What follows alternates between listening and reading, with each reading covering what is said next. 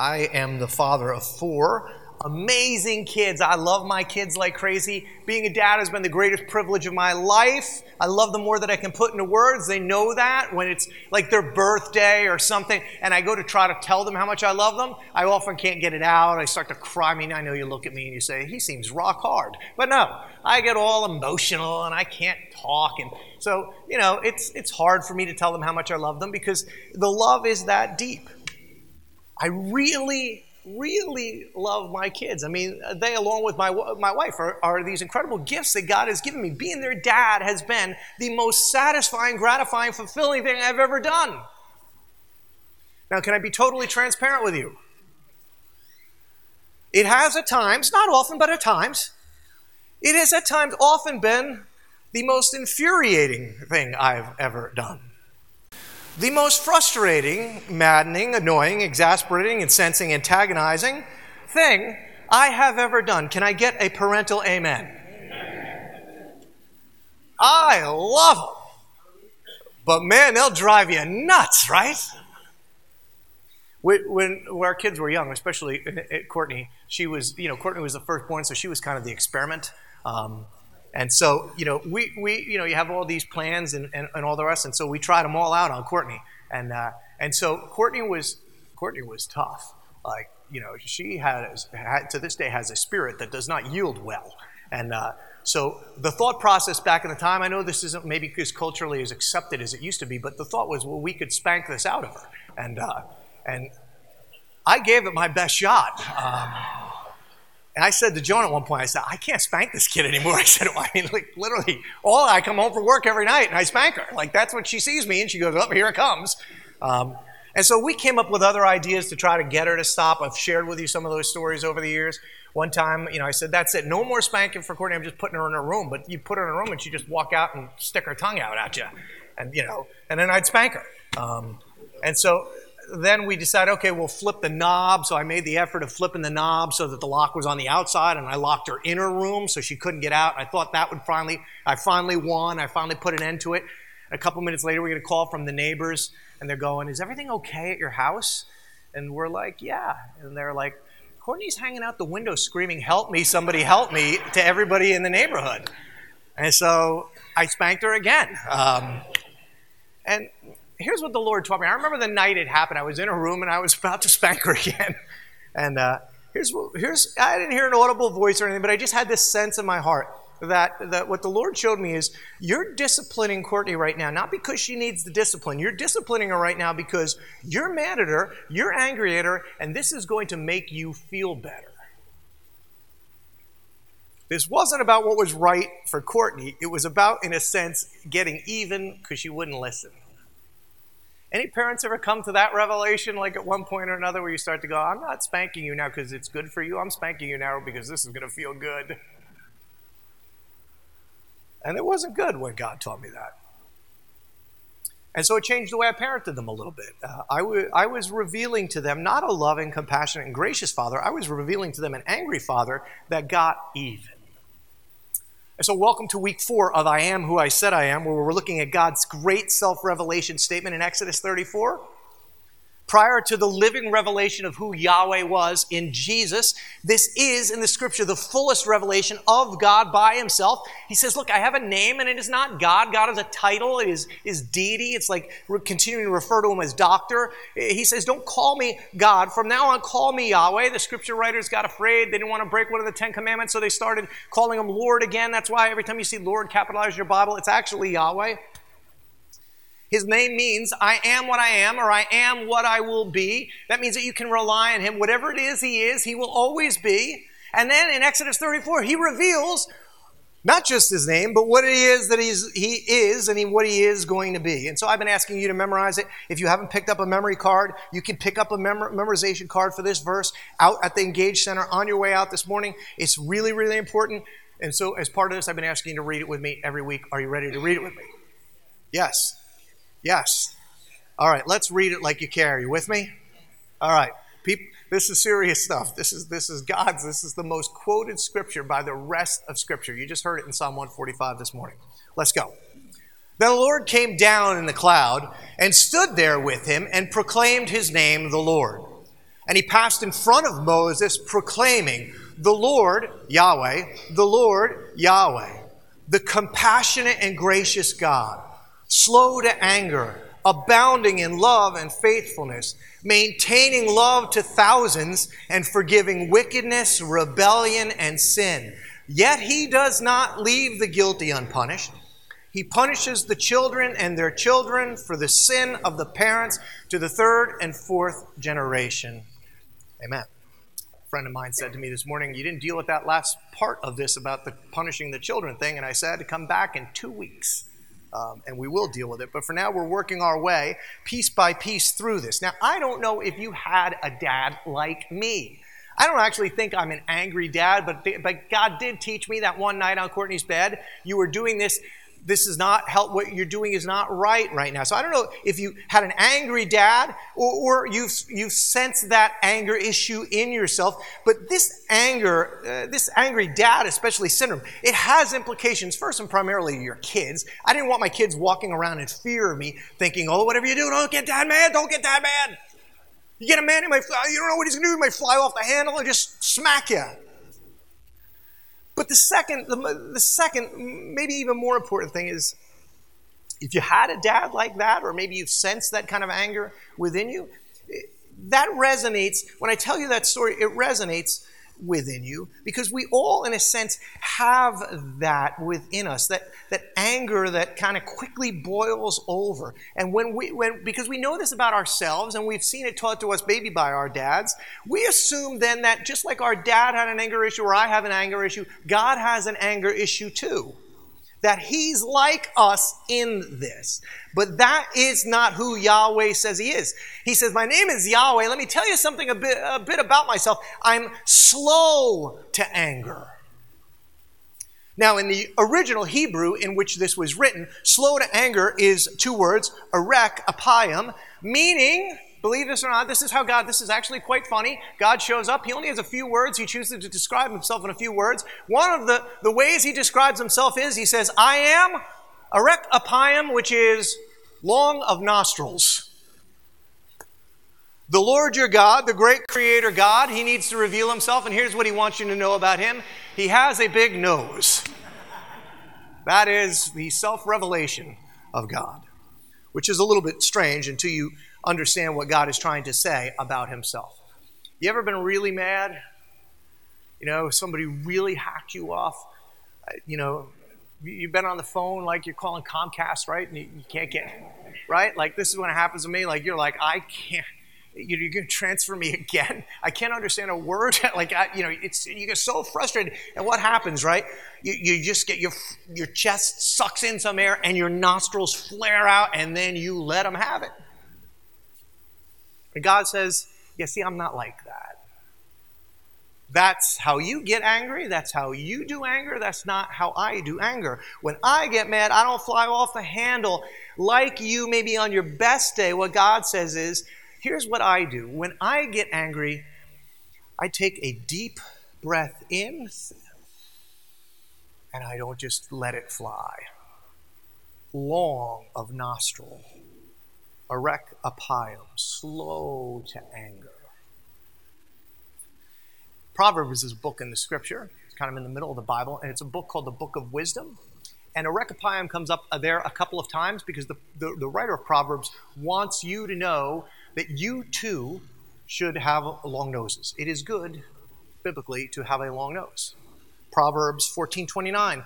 Whoever is erech apayim, which is translated here patient, has great understanding. If you are long of nostril, right? If you don't fly off the handle, you have great understanding. But one who is quick-tempered, see, that's the opposite. He displays folly.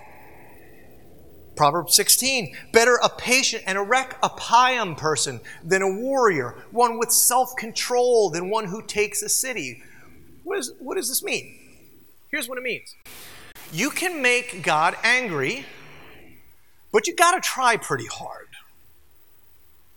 Really has a dual meaning if you think about it. The first is this, that God is slow to anger. That by his very nature, he is compassionate and gracious and forbearing. One translation of Exodus 34 said this. It said, that he is the God who makes anger distant and he brings compassion near. God's compassion is really close. His anger is far off. This is what God is like. God is not like me or you. He doesn't have anger issues, but. It's very important you understand that God does not say this about himself. Don't worry, I never get angry. He may be slow to anger, but because God is a person, not a human being, but he is a person, he has personhood, he has feelings. One of those feelings is anger. He is slow to anger, but he does get angry. And as your pastor, I just need to make sure, I got to tell you that. God is slow to anger, but friends, understand, he does get angry. In fact, the scriptures speak over 600 times about something that we don't like to talk about, but it's called the wrath of God. Now let me show you this because it gets a little confusing. I want to make sure you understand.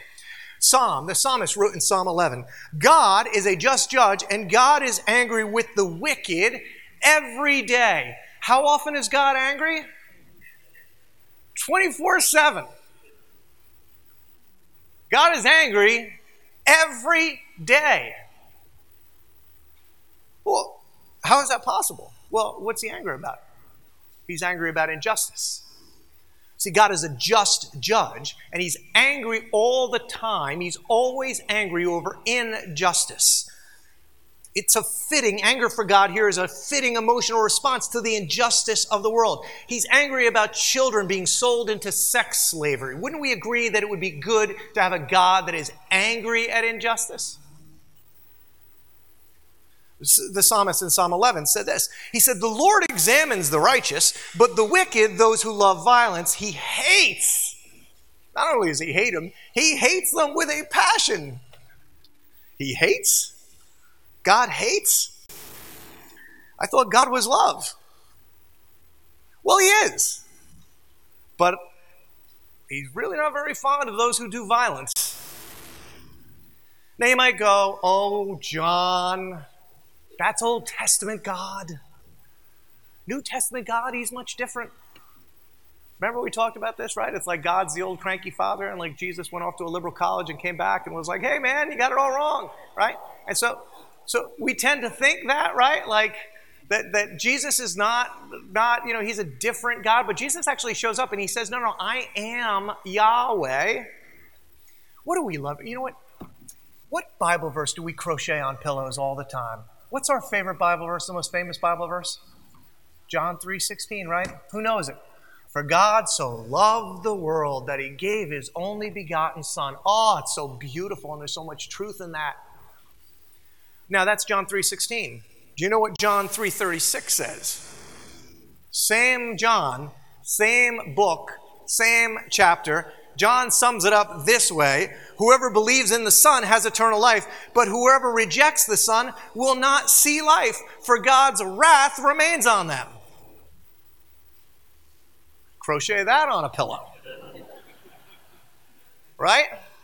Imagine going to somebody's house and going in for a nap in the guest room, and there it is right on the bed, It's like a new evangelism tool. I mean, how do you make sense of that? He's a God of love, and he's a God of anger. Here's the deal. Here's how you start to make sense of it. It's important you get this. While we were created in the image of God, sin has done a number on us. This is why I look the way I do, right? Because I have been disconnected from the source of life, and I am dying, right? I'm becoming an older man. My knees hurt, my hair is graying, and all the rest. That is, in a sense, what's sin. But it's not just the outside of me that's broken. The inside of me is broken too. Sin has done a number in there. And one of the ways it's really messed around with me is I, like you oftentimes, I can be a pretty angry person. The Bible, though, says that God's ways are not our ways. And here's what you need to understand if you get nothing out of this. God's anger is not like your anger. See, my anger is impatient. I fly off the handle all the time. I mean, cut me off on Route 80, and you're like a mortal enemy to me.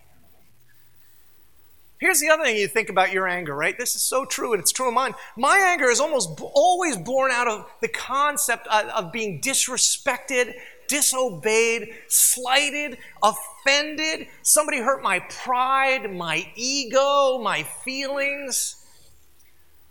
God's not insecure like Pastor John, thank God. God doesn't feel slighted. God gets angry over injustice. And speaking of justice, my anger is often not just in that the punishment often does not fit the crime. I want more than the crime. Anybody ever see Taken with Liam Neeson? I love this movie. I know I probably shouldn't. No need to send an email. I'm aware I probably shouldn't love this movie. But this is one of these movies I really just like watching. And if you've seen it, it's probably because I have daughters, right? And like I can feel myself in the role, right? And raise your hand if you've seen this movie, right? Well, see, you're all bad people. Anyway, right? And so there's an element in this movie that's so good, right? Because he's like a trained killer, right, for the CIA or whatever. He has this background in chasing bad guys. And they messed with the wrong guy and they took his daughter. And this is my favorite scene because you remember what's happening here? He's talking, he gets a hold of the guys that have kidnapped his daughter and are about to sell her into the sex trade. Here's what he said. Can I give you the quote? I don't know who you are. I don't know what you want. If you're looking for ransom, I can tell you I don't have money. But what I do have are a very particular set of skills. Skills I've acquired over a very long career. Skills that make me a nightmare for people like you. If you let my daughter go now, that'll be the end of it. I won't look for you. I won't pursue you. But if you don't, I will look for you. I will find you. And I will kill you. Yeah! Right? We love it. We eat it up. And then when he kills like 30 guys, right? Like snapping necks everywhere, you're like, this justice is awesome. See, our anger is like that. You take my daughter, you are going to get it. Not just you, but like anybody that knows you. This is our anger. This is not God's anger. In fact, this is why the Old Testament, people misuse this scripture all the time. The Old Testament gives a principle, an eye for an eye, a tooth for a tooth. You ever hear that?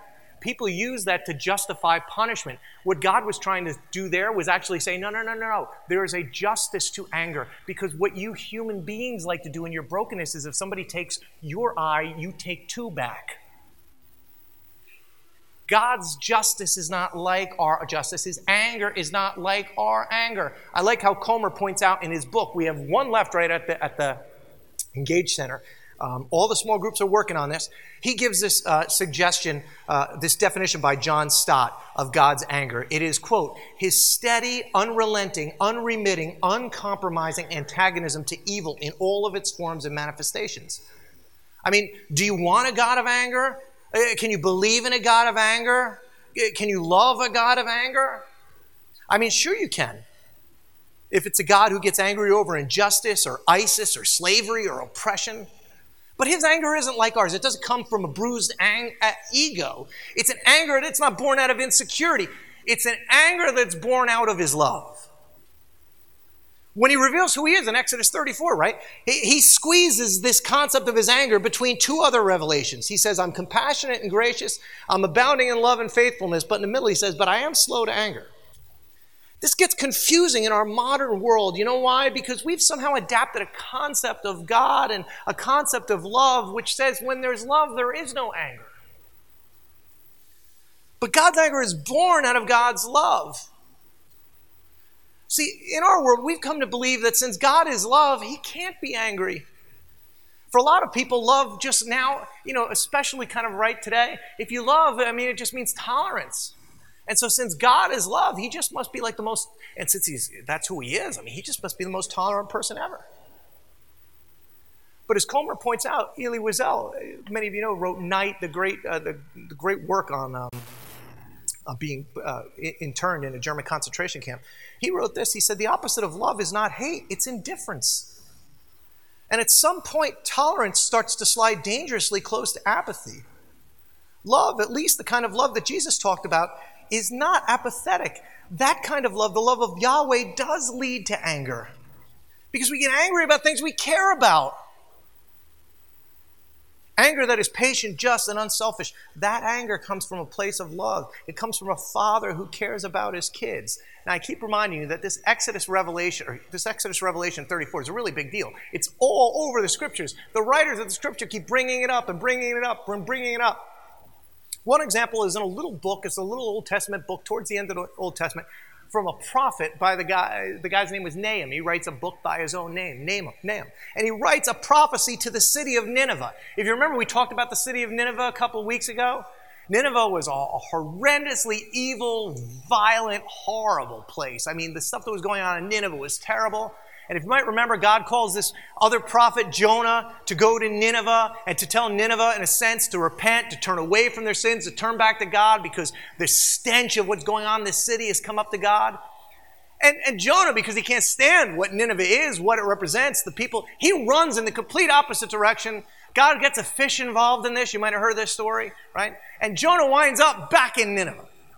And he tells them, listen, you better repent because God is going to destroy the city if you don't. And much to his shock, they repent. The scripture actually says that God repents and doesn't destroy the city. Now, if you remember, Jonah is not happy about this because Jonah's anger is like our anger. He was actually kind of hoping they would get theirs. And then he repeats Exodus 34 to God.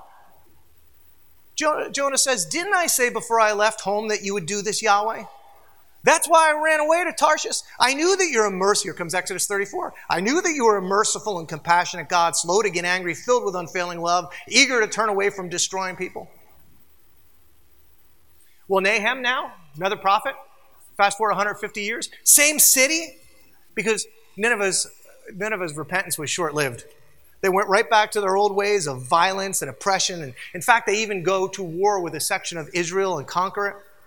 And so Nahum says to this same city, here's how he opens his prophecy. He says, look, the Lord is a jealous and avenging God. The Lord takes vengeance and is filled with wrath. The Lord takes vengeance on his foes and he vents his wrath against his enemies. Here comes Exodus 34, though. The Lord is slow to anger, but great in power. The Lord will not leave the guilty unpunished. Isn't it fascinating, right? There's a quote from Jonah after God, Exodus 34 is quoted after God spares the city, and then Exodus 34 is used again 150 years later when God is about to judge the city. Here's why. Because, church, understand that God's default mood towards you, his default relationship with you is that he is gracious and compassionate. But there is a time with Yahweh. He wants you to understand this. There is a time, he is slow to anger, but he gets angry. There is a time when God says, enough is enough is enough. I'm putting an end to this. This will not go on any longer. Here's what's interesting about Nineveh. Nineveh was a real city. By the way, they're going to put up over my head here a picture of the ruins of Nineveh, which were actually this city. The walls were getting rebuilt, and now ISIS is breaking down the walls of Nineveh, interestingly enough. And so, about a decade later, Nineveh does not repent and continues on in its evil ways. And do you know what destroyed Nineveh?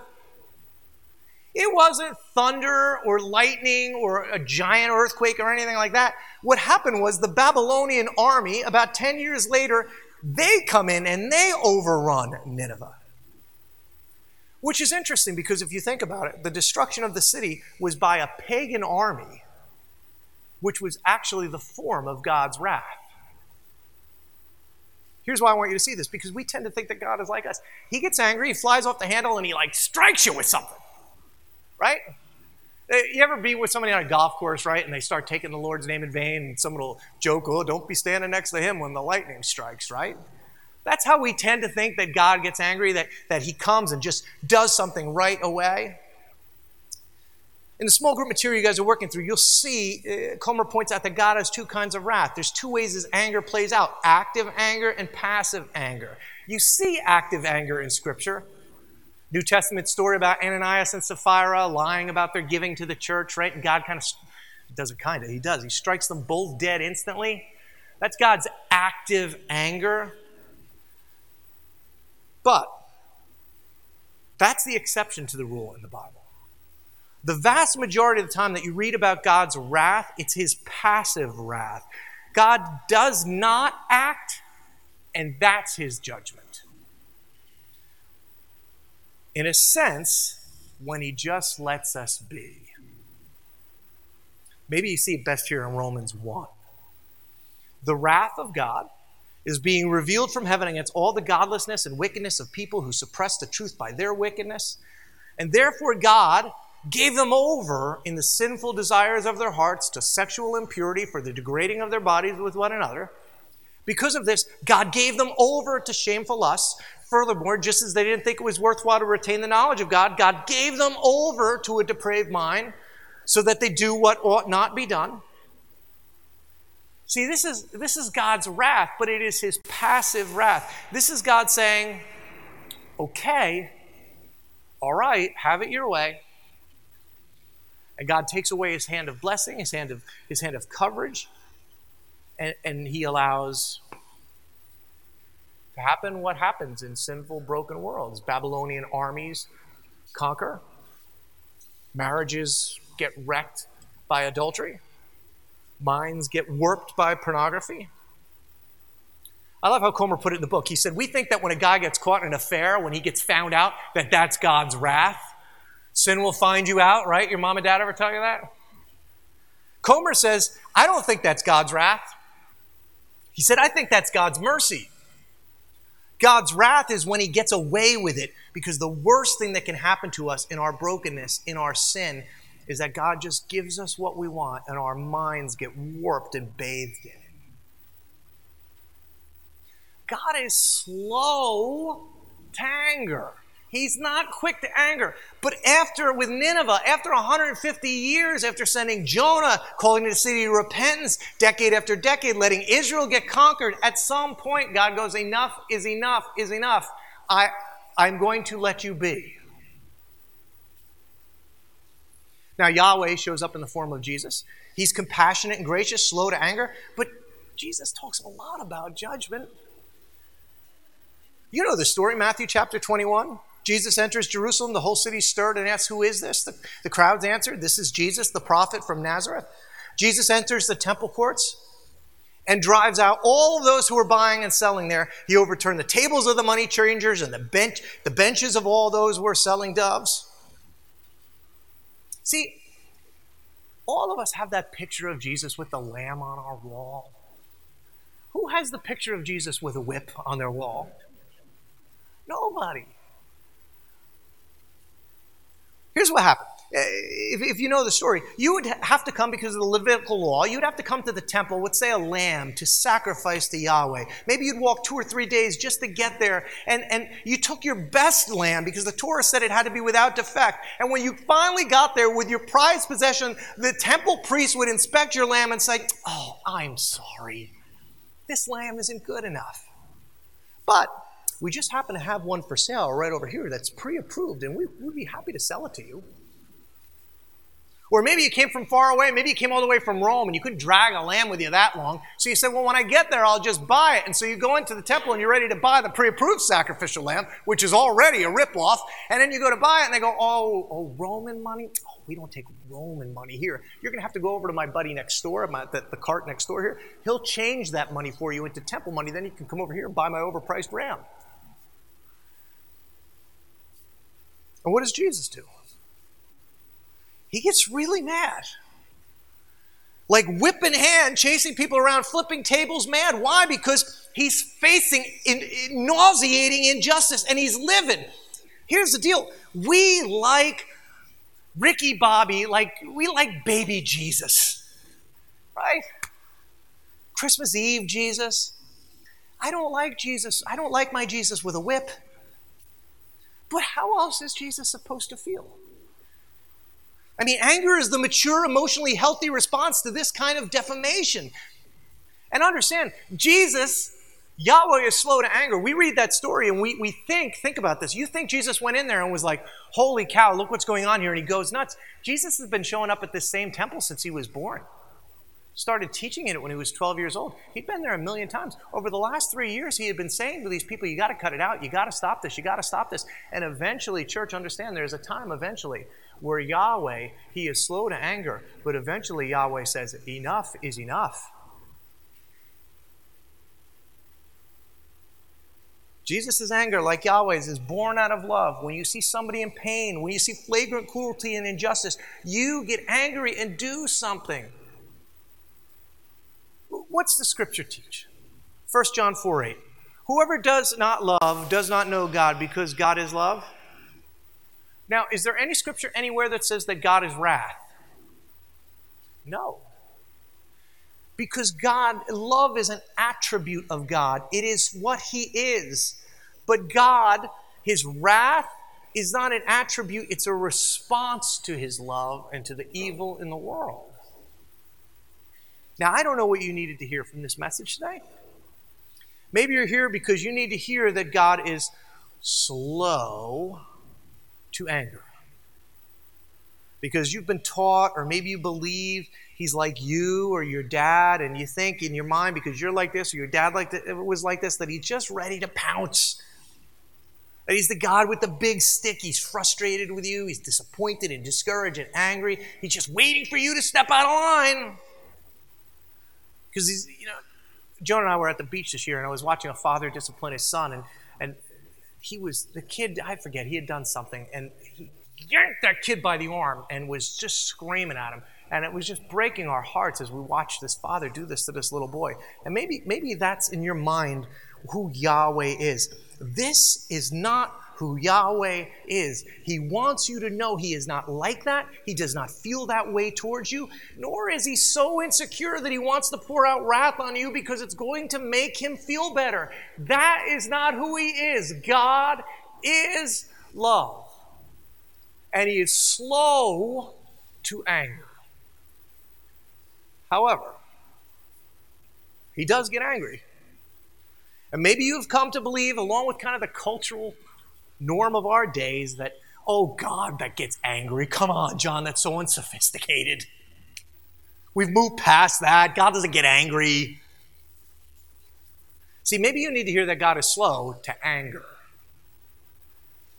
Maybe you've gotten yourself so caught up in sin that you're just kind of so flippantly not caring about what you do, where you go, what you see, who you're with.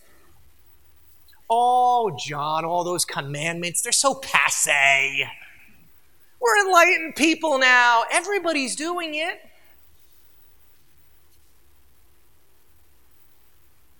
You started to think that there's no need for accountability. God doesn't care about what I do with my boyfriend, or what I do with my money, or what I do with my spouse, or what I do with my eyes.